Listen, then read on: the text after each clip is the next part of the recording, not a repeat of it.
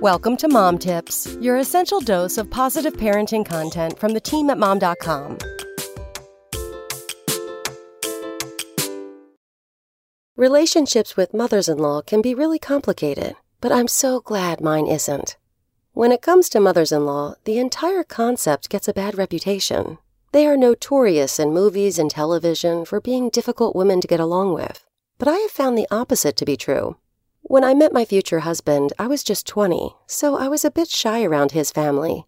But as I've gotten older, we've gotten much closer. My mother-in-law is a wonderful grandmother to my kids now, and I appreciate her even more. Growing up, I imagined getting married and having kids, but I never really thought about how my in-laws would be.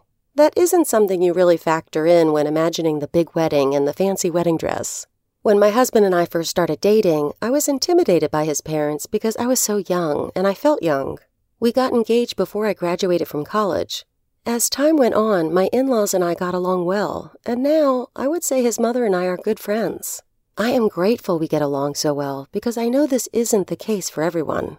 During the first few years of our marriage, my in-laws were an easy car ride away. But about a year after our first child was born, they moved about 2.5 hours away. This sort of trip wasn't an easy one anymore because we now had to cart around a child. Then we had another one who tends to get car sick, so that kind of trip is still out of the question. The great thing is my mother-in-law doesn't mind driving down to visit with us and see the kids. She makes frequent trips, so we actually see her a lot more often than other relatives.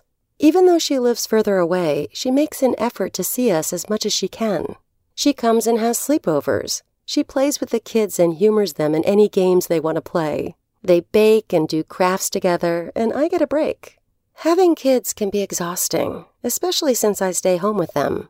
Having her come for a day or two and distract them lets me take a breather or get some work done. I am always glad to have her visit, and the kids love it. Then when the kids go to sleep, she, my husband, and I all hang out and chat. We get to catch up on each other's lives, and it's like having a sleepover with a friend. I'm so grateful that my kids have such a great relationship with my mother-in-law. When I was growing up, the set of grandparents I had left was pretty old because I was the youngest. We saw each other, but they weren't able to play with me the same way my mother-in-law can play with my kids. While the relationship with in-laws can be a complicated one, I'm so glad that mine isn't. My mother-in-law is very supportive of my kids and me. She texts me to ask how we're doing. Having her there for me is invaluable and something for which I will always be grateful. Check back tomorrow for more mom tips. Spoken Layer.